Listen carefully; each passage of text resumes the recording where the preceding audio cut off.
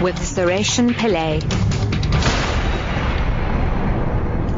10 o'clock, good morning. Former Constitutional Court Judge Albie Sachs says the High Court ruling on the Omar al-Bashir matter should be seen as a sign of how the application of the Constitution is entrenched. Sachs spoke to SABC News after a debate on democracy and the rule of law that was hosted by the Centre for Conflict Resolution in Cape Town. Mercedes Besant reports.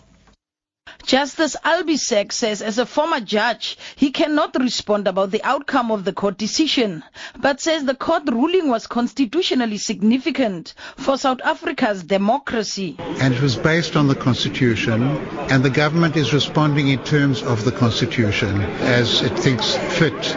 So this is extremely meaningful. How many countries in the world could there even have been an application for the rest in a matter like that and a decision given? Sachs believes that constitutional democracy in the country is firmly safeguarded. Up to 24% of young people between the ages of 13 and 17 suffer from mental health conditions.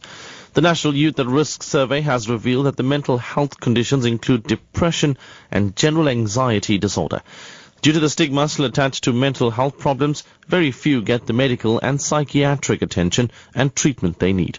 Cassie Chambers from the South African Depression and Anxiety Group says many people still believe that having a mental illness means that the patient has to be committed to a psychiatric institution.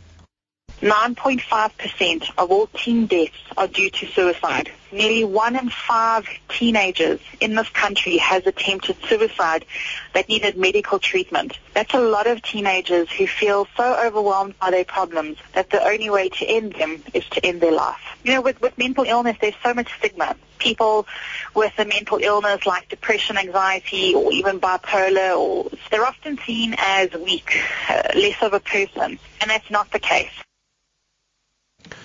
The Cape Town Weather Office says the current cold front moving across the Western Cape will clear by tomorrow. Steady rain has been falling across large parts of the province overnight. Forecaster Kate Turner. We have issued a warning out for heavy rain, and that would be over the Cape Metropole, Overberg, as well as the western parts of the Cape Winelands for today. And that relates to about 50 millimeters or more in a 24-hour span. Also, another watch that we have issued is for gale force southwesterly to westerly winds between Hermanus and Plettenberg Bay. By tomorrow, it just becomes cloudy to partly cloudy conditions.